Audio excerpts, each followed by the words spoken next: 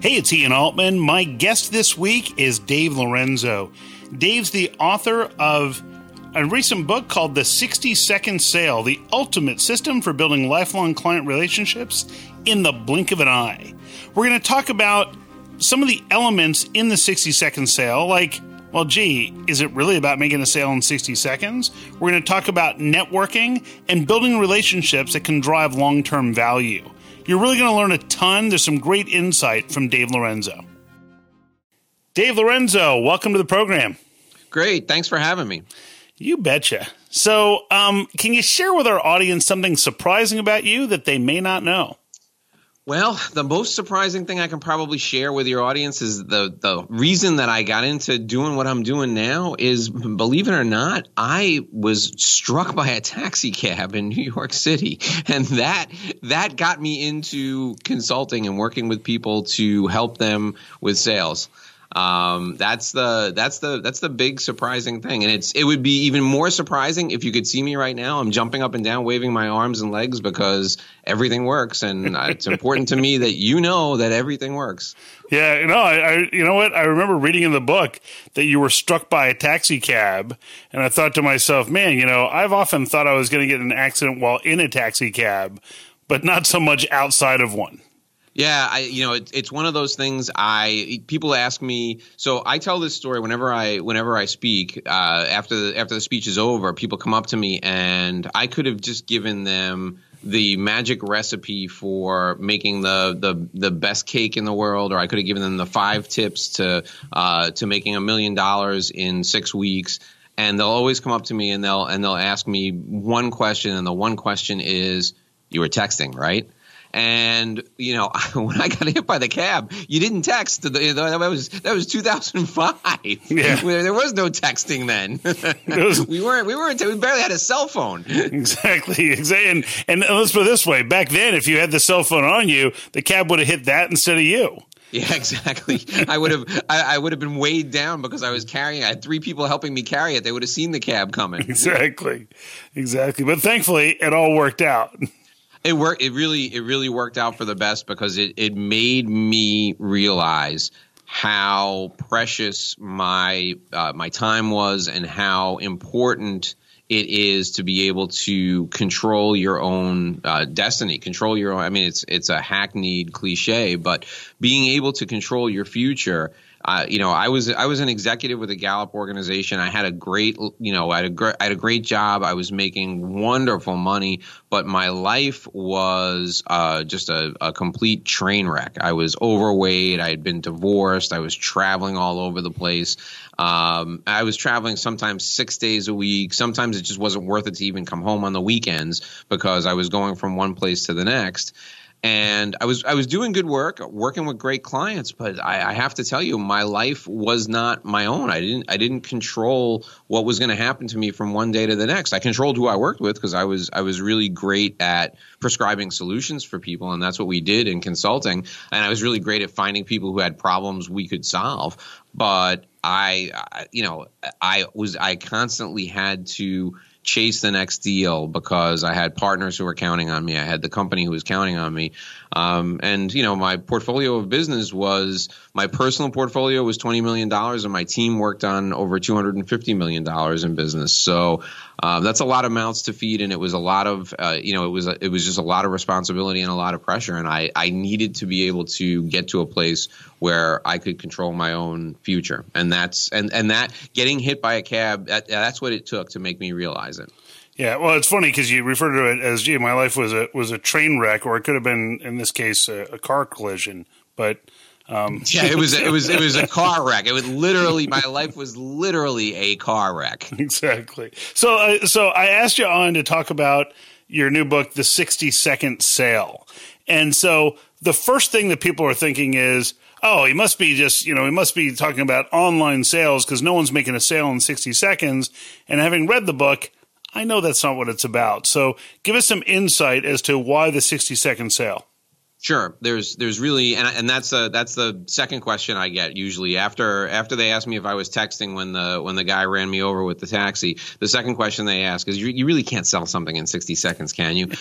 The answer to that question is yes, but it's not what you think. every day we face moments of truth, right? And in 60 seconds, people make decisions on whether or not they're going to do something. So you walk into the room to meet with someone, they're deciding within 60 seconds whether or not they like you and they want to continue to invest time with you. These moments of truth are laid out throughout my entire sales system, and they're probably laid out throughout the entire system that you teach people as well. So when we talk about the 60-second sale, we talk about winning those moments of truth, but there's more than that. When I talk about the 60-second sale, I talk about you having the opportunity to create a new relationship with somebody and create the conditions under which someone will say yes to you for a large contract. I mean, in the B2B selling space, for a multi-million-dollar contract in 60 seconds. So think about an RFP process for a minute, a request for proposal process. That is the bane of our existence, right? You and I, we hate when we hear our clients tell us, oh, we're getting into the middle of an RFP process. One of my great prospects just put out an RFP. If you have the opportunity to develop a relationship with someone, or if you take the time to develop a relationship with someone, they call you before the thing goes to RFP and they say, hey, listen, I'm going to have to put this out to bid, but I really want to work with you. So will you help me with the RFP? And you've made the sale there. That's where you made the sale. In that minute, in that 60 seconds, you made the sale because of your relationship. So what the 60-second sale is all about is it's about creating that condition where someone will call you and in a minute you have the opportunity to close $1 million deal because you've set everything up correctly. Sure. And Dave, one of the things I love that you've done in the book is there are a lot of books that say, well, you should build rapport. Well, you should build a connection. And then the person reading it is thinking, dude, I get that, but if I knew how to do that, I would have already done it. And you give people scripts and dialogues and kind of step by step to, hey, look, if you're reaching out to your network, here's a formula for success in reaching out to your network. I mean, one of my favorite chapter titles that you have is How to Be Great at Networking, Even If You Hate People. Yeah. And it's something that I think will resonate with a lot of people. So share some insights into some of the different strategies that you talk about in the book and how it'll help people achieve better success. All right, perfect. Thanks for asking. So the first strategy that I'll share is the very first script you'll come across in the book, and it's the script that I use whenever I go to a networking event. I speak. Last year, I think I spoke 70 plus times. This year, I cut it down because I didn't want to travel that much, but I'll speak more than 50 times. And I speak to audiences of all different sizes, from 25 to 2,500.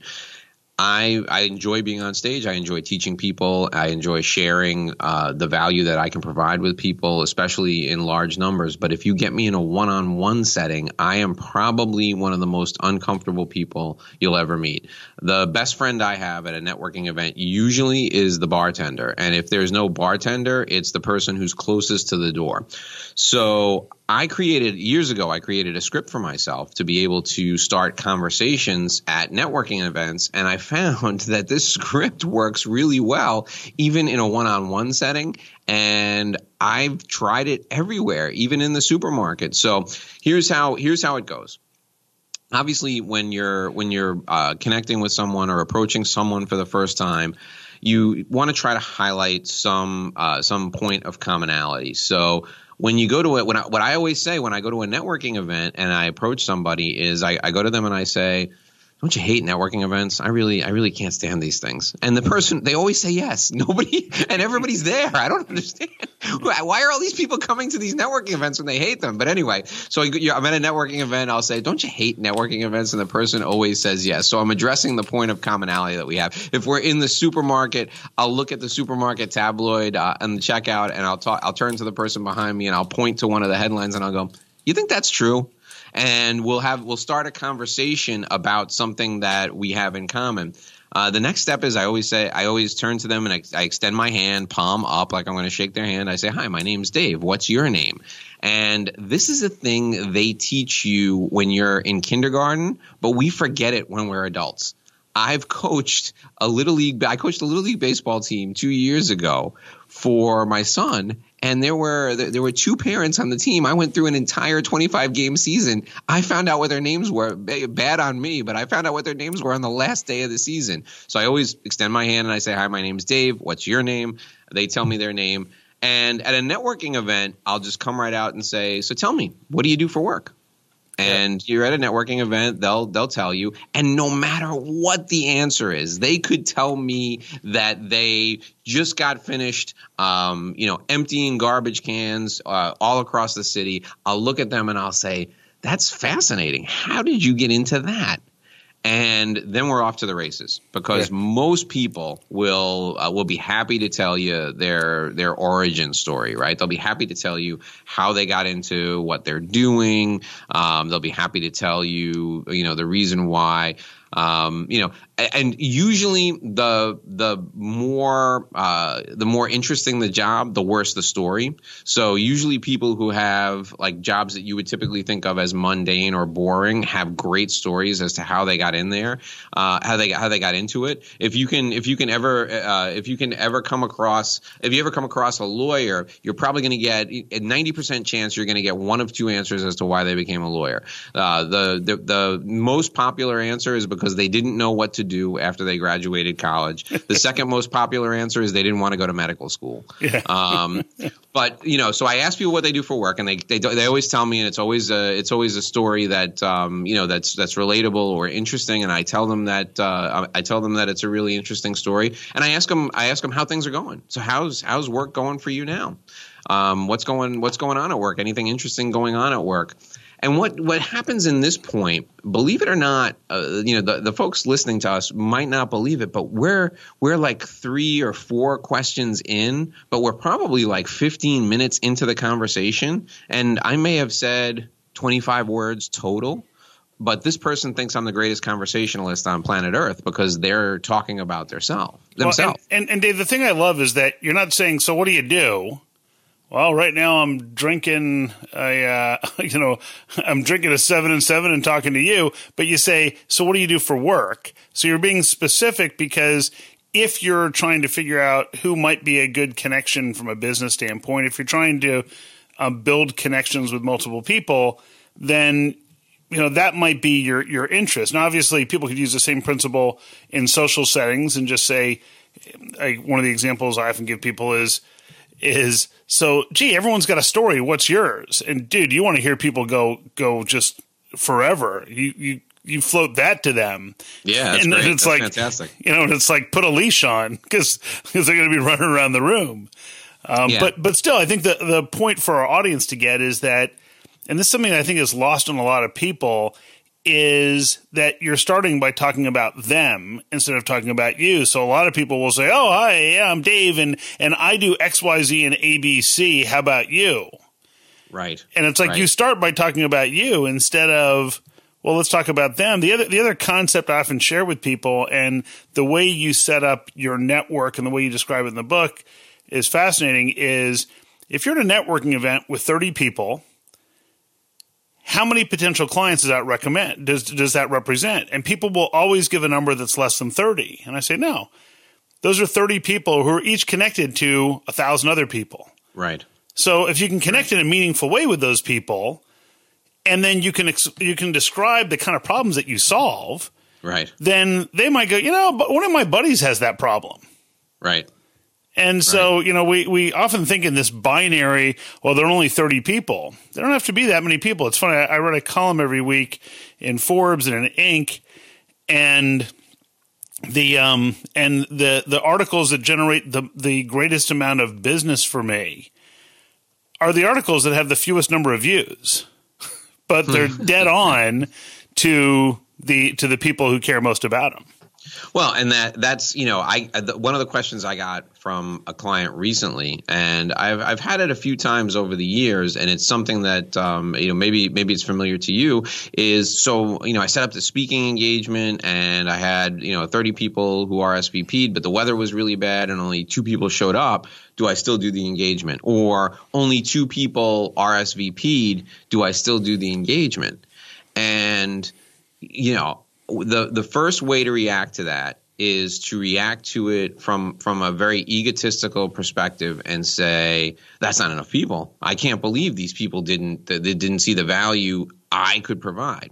The second way to react is to react with what I call an external orientation and say, those 2 people each know 500 people, and if I do a great job with those 2 people and I can help them and show them some tremendous value and really change the way they think about their business, change the way they think about sales, they're going to go out and they're going to each tell those 500 people, and I could get 500 new clients as a result. If you look at it that way, you're not just going to do that speaking engagement. You're running to do that speaking engagement because you have a chance to develop a great intimate relationship with 2 people who want to work with you. Building the right sales talent in your organization can be a challenge. I mean, how do you know which candidates are going to do well and which ones aren't, and even which questions to ask in the interview process to figure it out? Well, you don't have to struggle with it anymore. The people at Peak Sales Recruiting have come up with a free sales interview guide. And if you need help finding the right candidates, these guys are total rock stars at finding those right candidates and helping them understand why they'd be better off working for you than somebody else. To get their free guide and to learn more, visit peaksalesrecruiting.com/Ian. It's interesting. It's interesting you give that example as a speaker, and you and I speak about the same amount per year, similar audiences. And I had 2 engagements back to back. One that was about 3,000 people, and the other one was for a local peer advisory group. And the person calls me that morning and says, "Look, I had all these people who were out of town and called in and canceled. There's only 3 people." And the interesting part is that I actually generated the same amount of business from the group of 3 people as I did from the group of 3,000 people. Yeah, and it's quality, not quantity. That's important. And if you have that external orientation and you think about, look, I'm gonna deliver the maximum amount of value I can to these 3 people. You don't know who those people are. Those people could be your next great client. So, Dave, what are some of the other pitfalls that traditional sellers fall into that you help them unpack or correct in the 60-second sale? Well, the first thing that people ask me about, there's two types of people that come to me.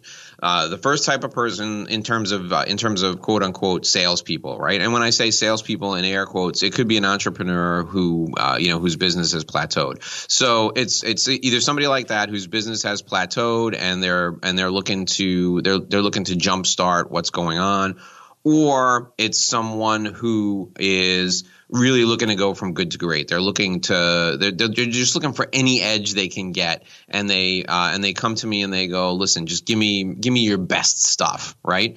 And the funny thing is, when I first start working with people, and this is in the book as the very first thing you should do, when I first start working with people, my advice to both of those people, whether it's the most successful person who just wants the slight edge, or it's the person who's plateaued, or maybe even is starting a new business, and that's think about everyone you know. Think about all those relationships that you developed over the years. Write all their names down. And look at that list and tell me if they can each tell somebody else what you do. And then the people write the names down and they look at them and they think probably half to 2/3 of them can't describe in any detail to a friend what they do. So then I say, what you need to do is you need to call them. You need to reconnect with them. You need to ask them what's going on in their life. You need to see if you can help them achieve a goal or solve a problem, right? Have an external orientation first. And then when they ask you what's going on, you need to be prepared with a 1 or 2 sentence answer so that you can tell them exactly what you do and exactly the value you provide and exactly who they can introduce you to help you jumpstart your business. That's great. And it's amazing. That exercise alone is one that, like, when seasoned people come to me, people who've been, in business for 10, 15, 20, 25 years, when seasoned people come to me and I have them do that exercise, sometimes they'll call and we'll go through that exercise and I won't hear from them for like 4 or 5 months because they're spending that time going through that list. But if you think about it, if you've been around the block a couple of times, you've been in business for 5 years or more, you never have to make another cold call because you've got relationships already, and there are people out there who could connect you with the people you want to meet. Yeah, and it's something that you spell out so well in the book is the whole system behind it, and the way you're building rapport and the way you're building out your network in a very intentional way. I think that a lot of people. I mean, my joke is always that someone reaches out to me on LinkedIn. And if it's a generic request where they don't personalize it, I almost categorically decline it. And then if they reach out and within 30 seconds of me accepting it, they pitch me on something, then I kill the connection because it's like, okay, they don't have that, as you would call it, that external view. Right. They're just looking at it from their own perspective.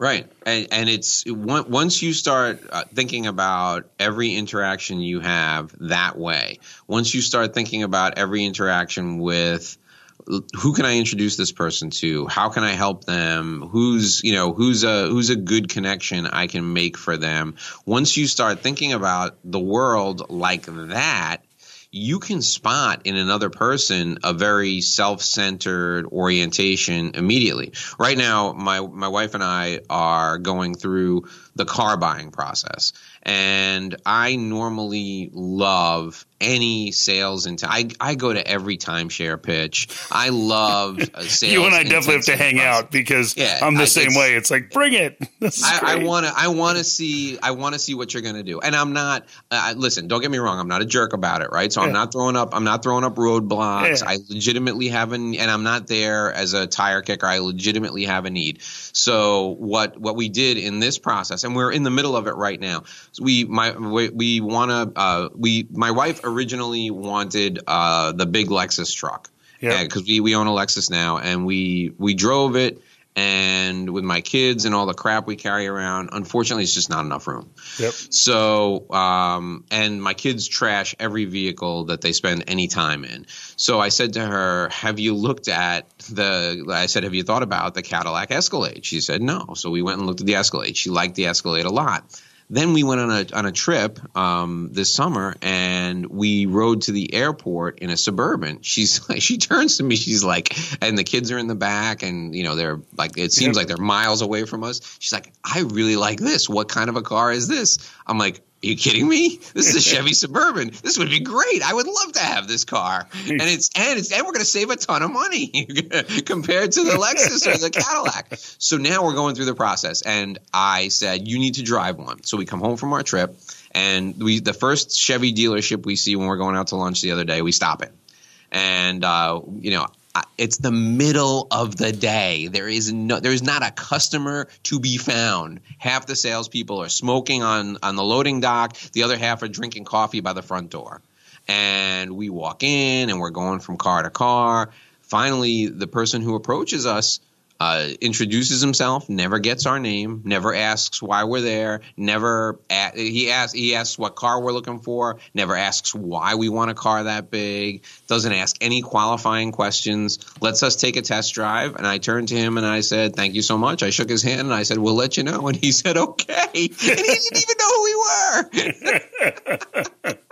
And driving home, my wife was like, man, that was really painless. I'm like, that was too painless. The guy doesn't even know who we are. Yeah, exactly. It's like it was such a soft sale. He didn't even get your names. For all I know, he might not have even worked there and just had the keys on him. I mean, maybe he was just some random guy. It was unbelievably poor. So the next place we go, I said to my wife, so based on what you saw, this is what you liked. And I wrote down all the specs and I said, call the dealership, ask for their best salesperson, their absolute best salesperson, the top producer, find out when that person is there. We will go see them, and they have to have cars in the two colors you like ready for us to drive. So we call the next dealership. And she talks to the sales manager. He gives him the information. She follows up with an email. The best salesperson meets us. We drive the two cars, and we said, "This is the one we want. We want to come pick it up on Monday. Here are the financing specs. This is what we like. Send us your best offer via email, and we'll see if we can come to a deal. And we'll come back and pick it up on Monday." Do you know? This was just yesterday. Do you know today, this morning, I got an email from some random person at the dealership, some customer service person, with financing specs that were out of the scope that I had given them, and for a different vehicle, and it's a different person.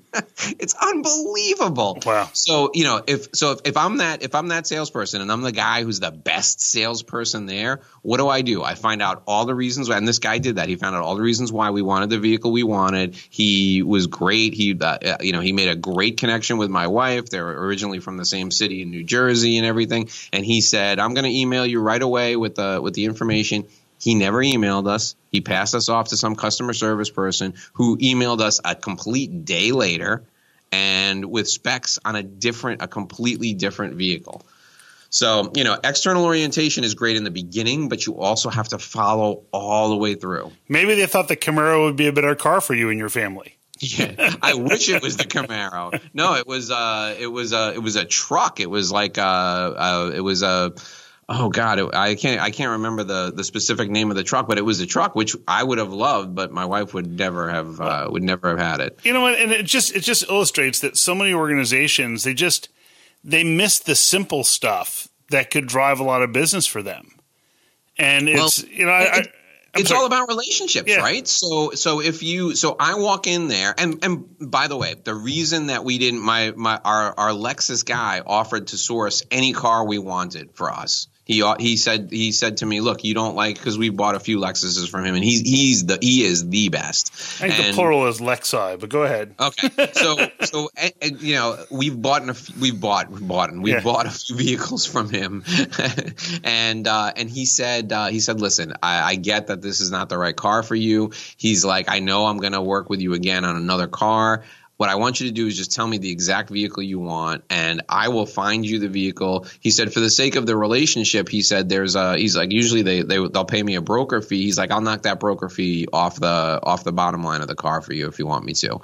And, candidly, I wouldn't want to ask somebody to work for free, and I didn't feel comfortable having him do that, because we would have changed our mind a few times, and it would have been a lot of work, and I don't think he would have made a lot of money on it. So I'd rather have the person at the actual dealership make the money on it.